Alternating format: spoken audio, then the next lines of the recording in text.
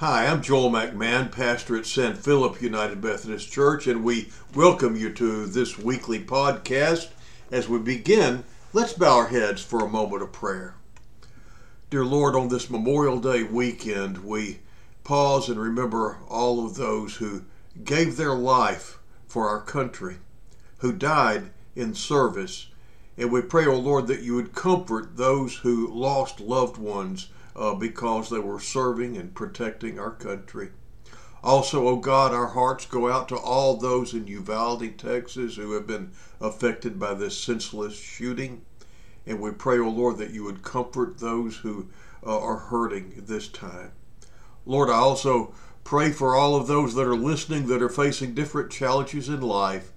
And I pray that you would just draw them to you, and as they cast their burdens on you this day, that you would just make it clear that you're going to help them take care of whatever they're facing.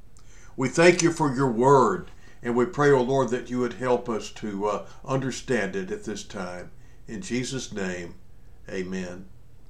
I want to read to you just a brief portion from the 17th chapter of the Gospel of John.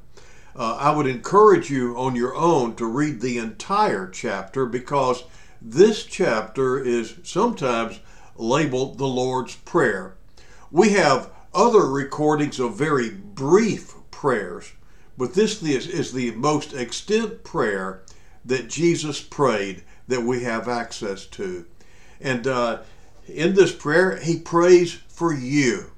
He prays for all of those who have come to salvation through the disciples that were with him that night in that upper room. And so I just want to lift up just one little line through it, or from it today, for us to really concentrate on. And that's John 17:21. And this is where he prays that they may all be one. Even as you, Father, are in me, and I in you, that they also may be in us, so that the world may believe that you sent me.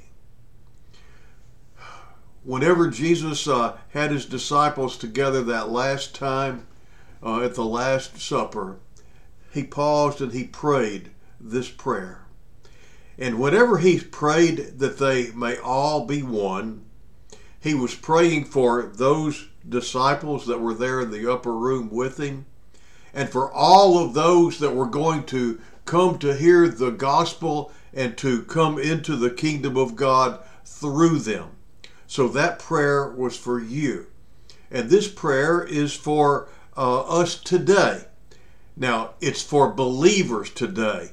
This is not a prayer for the world. This is a prayer for those who have come to know Jesus in his fullness. And his prayer is that we may all be one. That we may all be one in a certain way, though. As he says, even as you, Father, are in me and I in you, that they also may be in us. That they may be one as we are one. So how were the Father and the Son one? They were one in close intimacy, in deep committed love. They are so close that they share the same purposes, goals, hopes, and desires. They love each other so much that they will sacrifice for each other, and they will sacrifice together for their common purposes, and their one common purpose in particular. They share a life together. They both share a common love for every person in the world. It says in John 3:16 and 17, for God so loved the world that he gave his only begotten Son, that whosoever believes in him should not perish, but have eternal life. For God did not send the Son into the world to judge the world, but that the world might be saved through him. Now that's what Jesus says to us about why the Father sent the Son. Now listen to what Jesus says about himself. This is in Luke 19:10. For the Son of Man has come to seek and to save that which was lost. So Jesus prayed that the Father, prayed to the Father, that we may all be one as they are one. And he gave the reason for this purpose, so that the world may believe you sent me. That's our purpose as the body of Christ, to live closely and deeply with the Father and the Son and with each other in such a way that the world will look at us and believe that the Father sent Jesus and is now in us. Now, let me back up just a minute and just talk a little bit more about this intimacy and this closeness. I think Paul does well when he compares the relation between Jesus and his church to that between a husband and a wife. And because my wife and I have been married 56 years now, and we are close. We have been together. We share the same goals, the same hopes, the same dreams, and many times nowadays we even share the same thoughts. And in doing so, sometimes we creep our kids out because we will respond with the same words at the same time. Now, this is just like the Father and the Son. They've been together a long time, like forever, and they've loved each other all this time. And they are close. Their purposes are the same. They are one. Now, Jesus does not use the word unity here. Unity can be conformity. Unity many times today comes from, it entails the idea of compromising your values in order to get along with each other. And that's a false unity.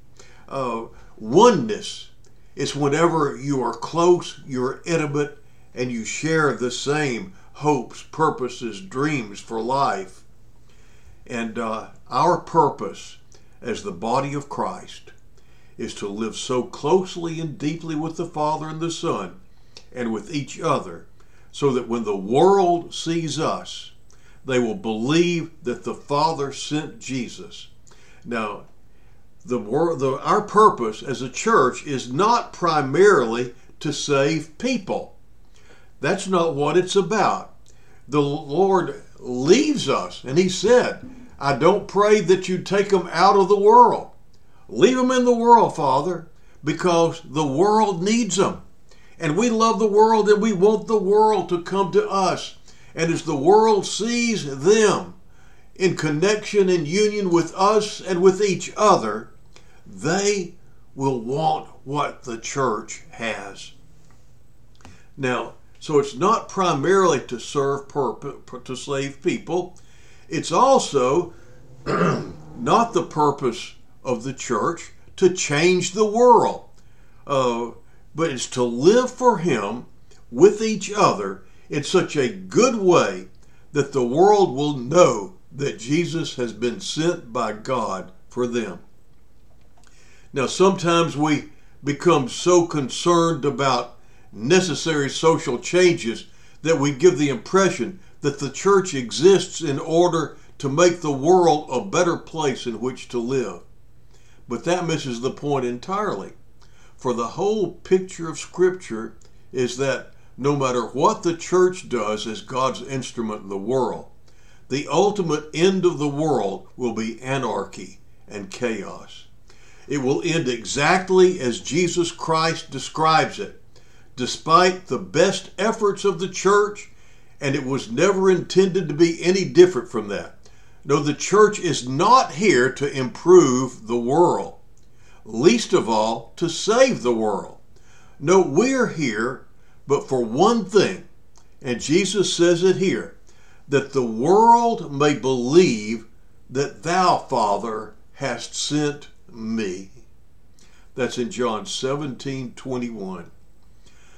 The church is left here in order that people in the world may become convinced that Jesus Christ is the authentic voice of God, that he is the authoritative utterance of what God intends to do in human affairs, that he is the key to world history and reality, the revelation of the invisible God, and therefore the only way from man to God.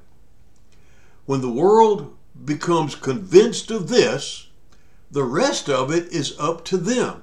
We cannot save people. We cannot argue people into the kingdom of heaven. We can't browbeat them into the kingdom of heaven. We can't shame them into the kingdom of heaven. And we can't even love them into the kingdom of heaven.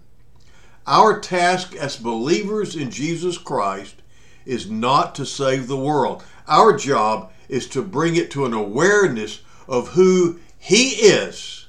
And when men and women come to that awareness, they will do one of two things.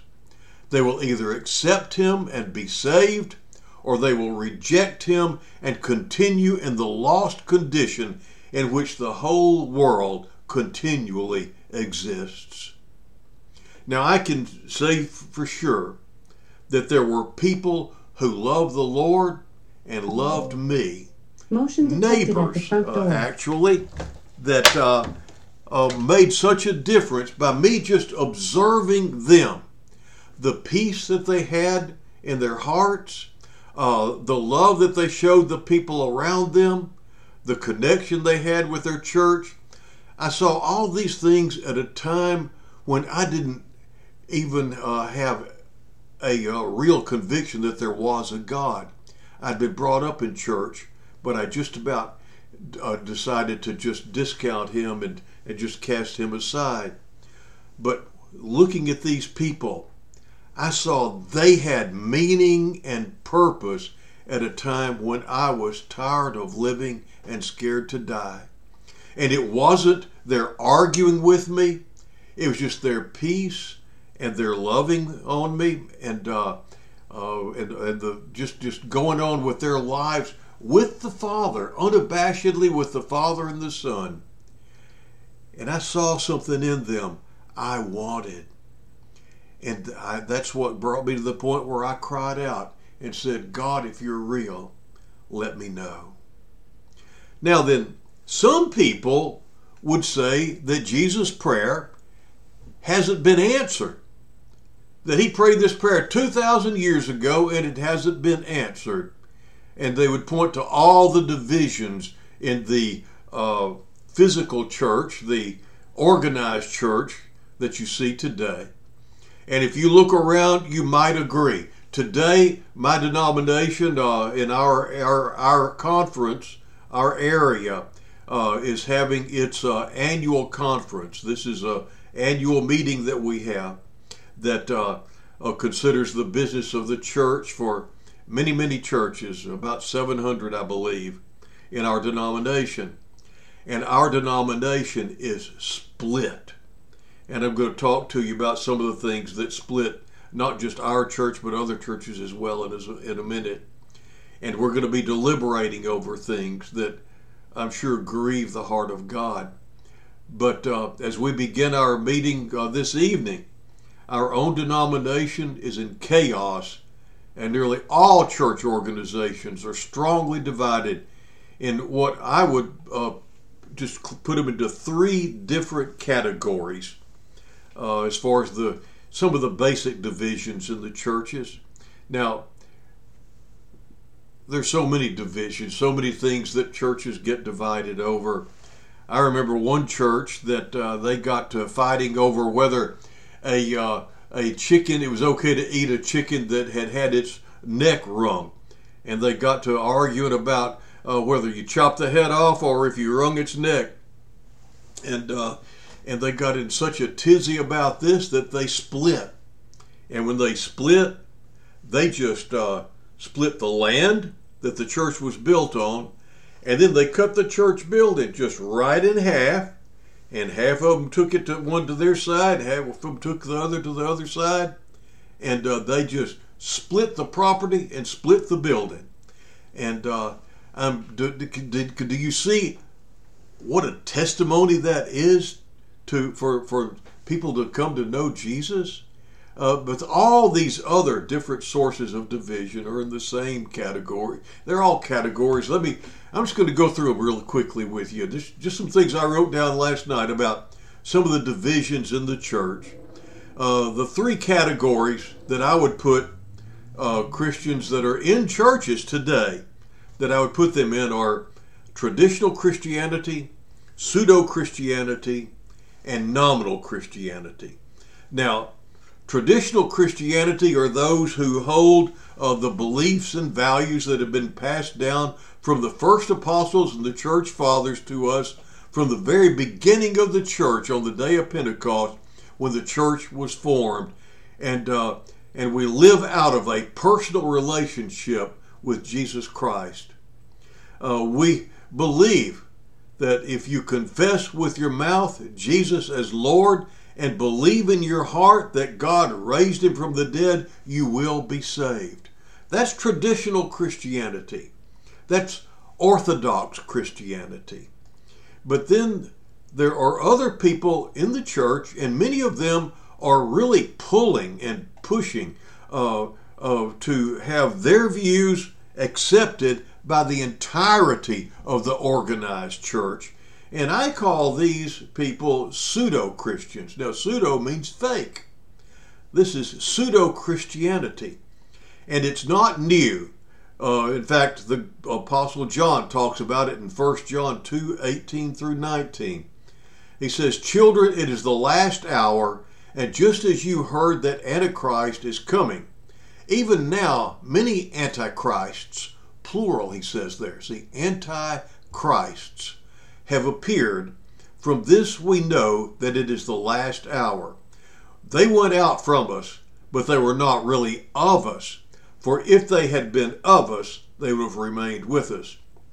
But they went out so that it would be shown that they all are not of us." Now that's 1 John 2:18 through 19. And he calls these people anti-Christ.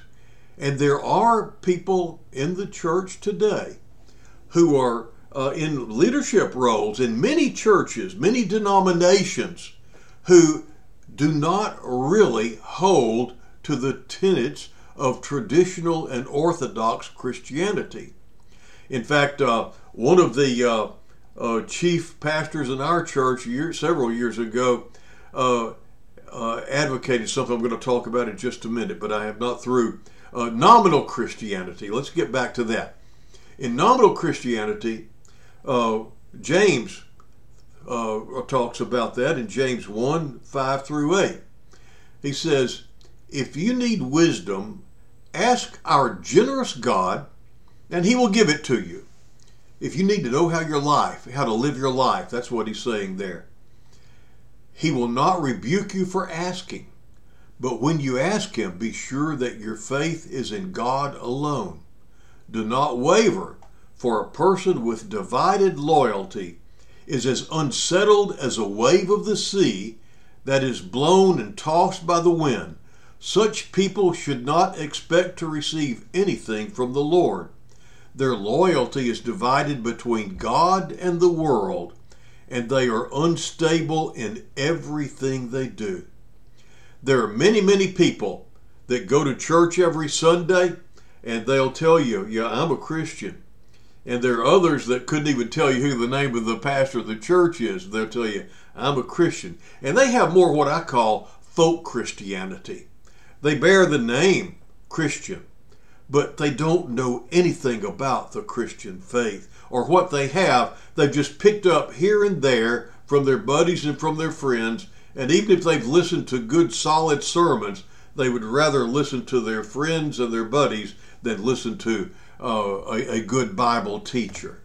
And these people are confused, and they don't really know what things are all about. Now then, I want to just take some of these tenets of the Christian faith and just kind of list them out for you. First of all, is the Bible God's Word? Is this the Word of God? Or is it not? Orthodox Christianity says this is God's Word. This is what we live from. And gosh, there's so many passages that I could, but it would be from the Bible, and that would be circular. Now, so let me go ahead and tell you this. It says that all Scripture, one place it says all Scripture is inspired and good for our instruction and our edification. Back in the Psalms, it says, "Thy word is a lamp unto my feet and a light unto my path." But let me tell you, what I discovered in my time of doubt before I really came into the Christian faith was that if you want to understand and know what the Bible's about, approach it like a mathematical formula. You prove it by doing it. And this is what I did.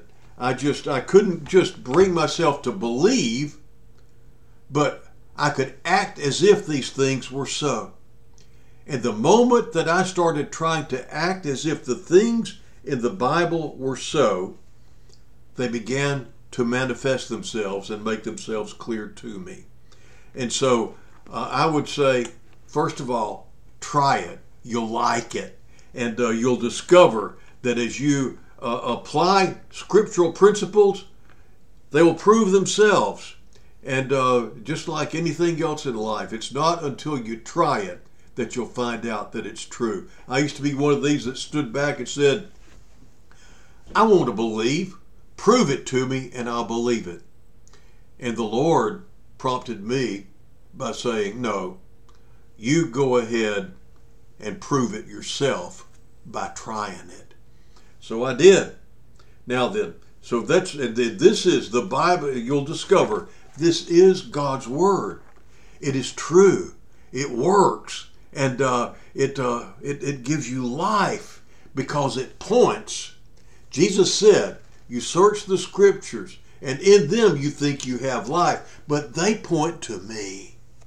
These all point to Jesus. From Genesis to Revelation, they point us to the one who is the way, the truth, and the life.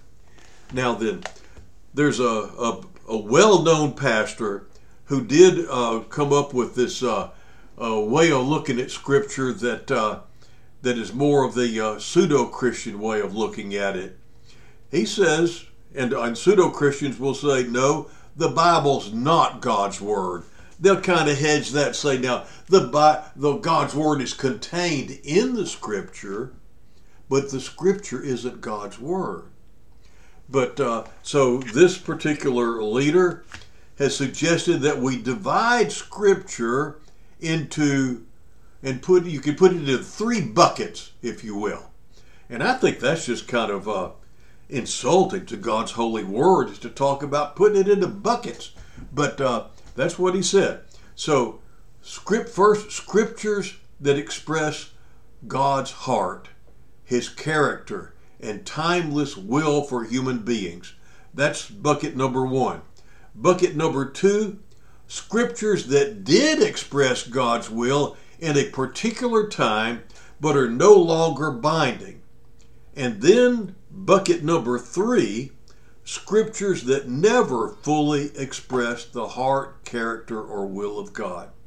So he's saying that there's some stuff in here that just doesn't have anything, it shouldn't even be in here. I guess he'd like to do like Thomas Jefferson and go through and just edit out the parts he doesn't like. But you know, we can't edit out the things that God has handed to us.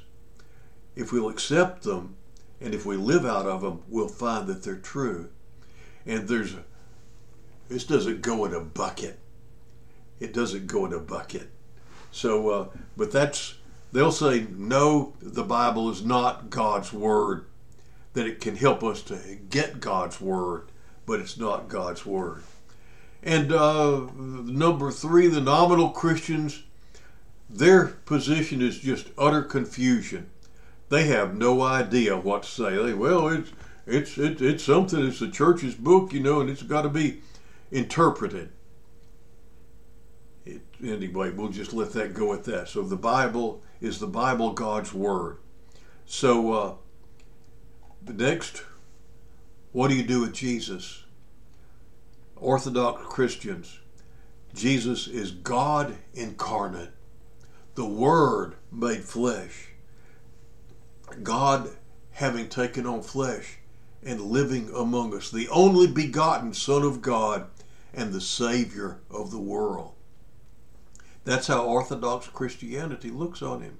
Son, Savior, Lord.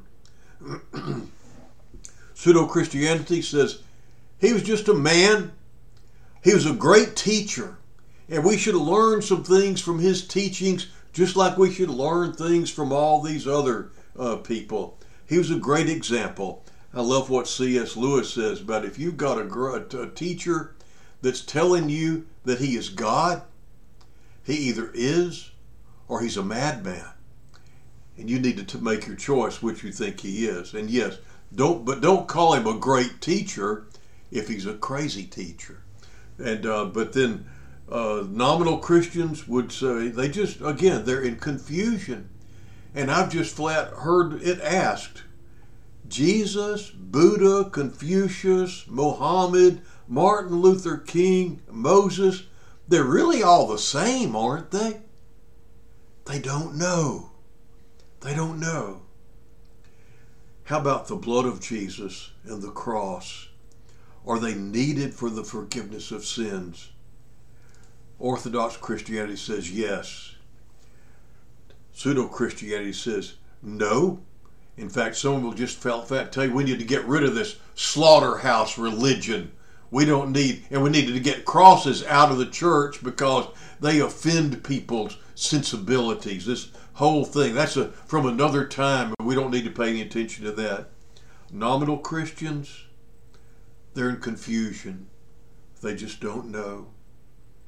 How about the Lordship of Jesus Christ? Orthodox Christianity says he's coming soon, morning, night, or noon. That he is Lord. And one of these days, every knee is going to bow and every tongue will confess that Jesus Christ is Lord. Pseudo-Christians, and these are people that are leaders in churches, in denominations. It's unnecessary. That's just a thing. That's just a theme kind of thing. Nominal Christians, confusion. They just don't know. How about Jesus being the only way to the Father? Orthodox Christianity says yes. Yes. This is what our Lord said. I am the way, the truth, and the life. No one comes to the Father but by me.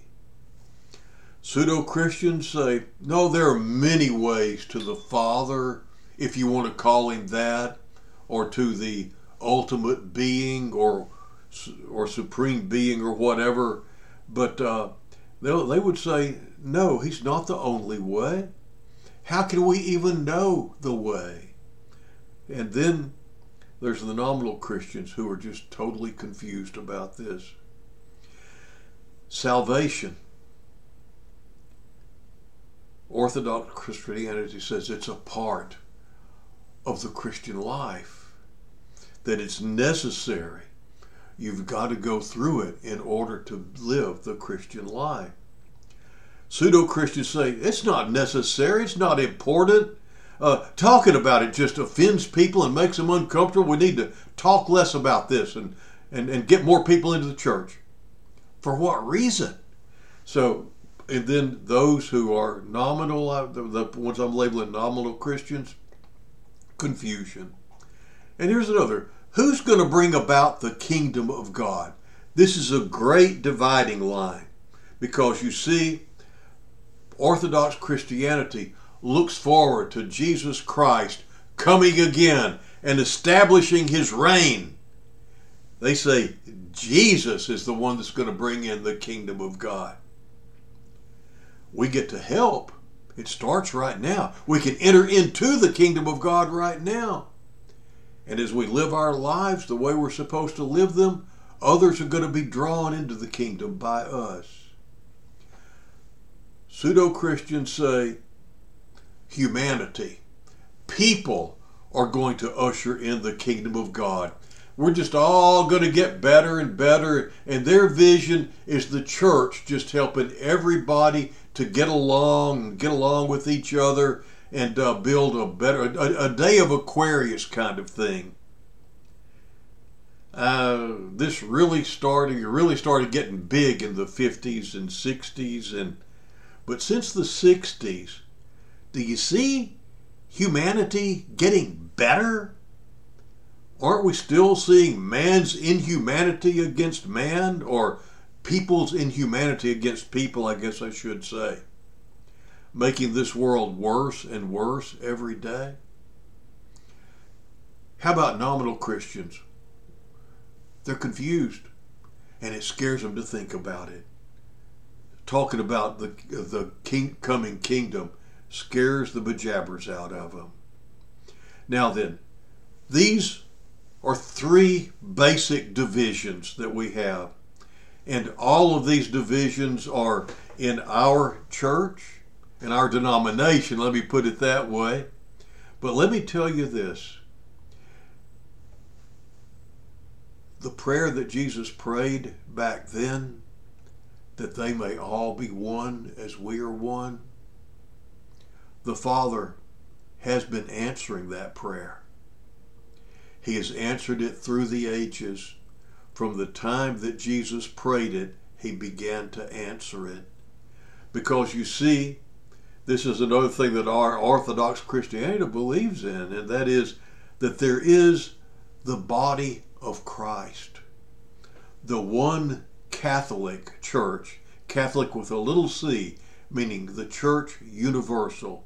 Those who are all joined together by our Lord and Savior Jesus Christ, and we celebrate the fellowship of the Holy Spirit, one with the other. It has no denominational labels, but God has been answering this prayer for over 2,000 years. Let me let you see kind of what this looks like. Many years ago, I was sitting in a bowling alley with a youth group of ours at a church that I was serving in Texarkana, Texas. And a young man about 11 years old came up and he said, "Sir, we're here tonight from the Church Without Walls, just sharing our faith in Jesus. Sir, do you know Jesus as your Lord and Savior?" And I just smiled and said, "I sure do. He's my Savior and He's my Lord." And I tell you what, a great big smile just covered that young man's face, and he said, "Ain't he good?" And we just fellowshipped together there as brothers in Christ, having just met at that moment. Another example, in 1996, I attended a pastor's conference with more than 36,000 Christian leaders from all over the world. Nearly every ethnic group was represented.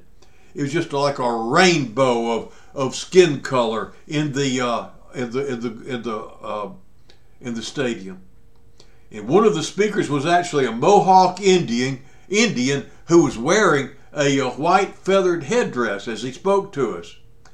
And amazingly, a talk about church unity from this passage that I'm talking about right now, which was the most moving of the whole conference, was given by Max Lucado, who at that time was a Church of Christ pastor.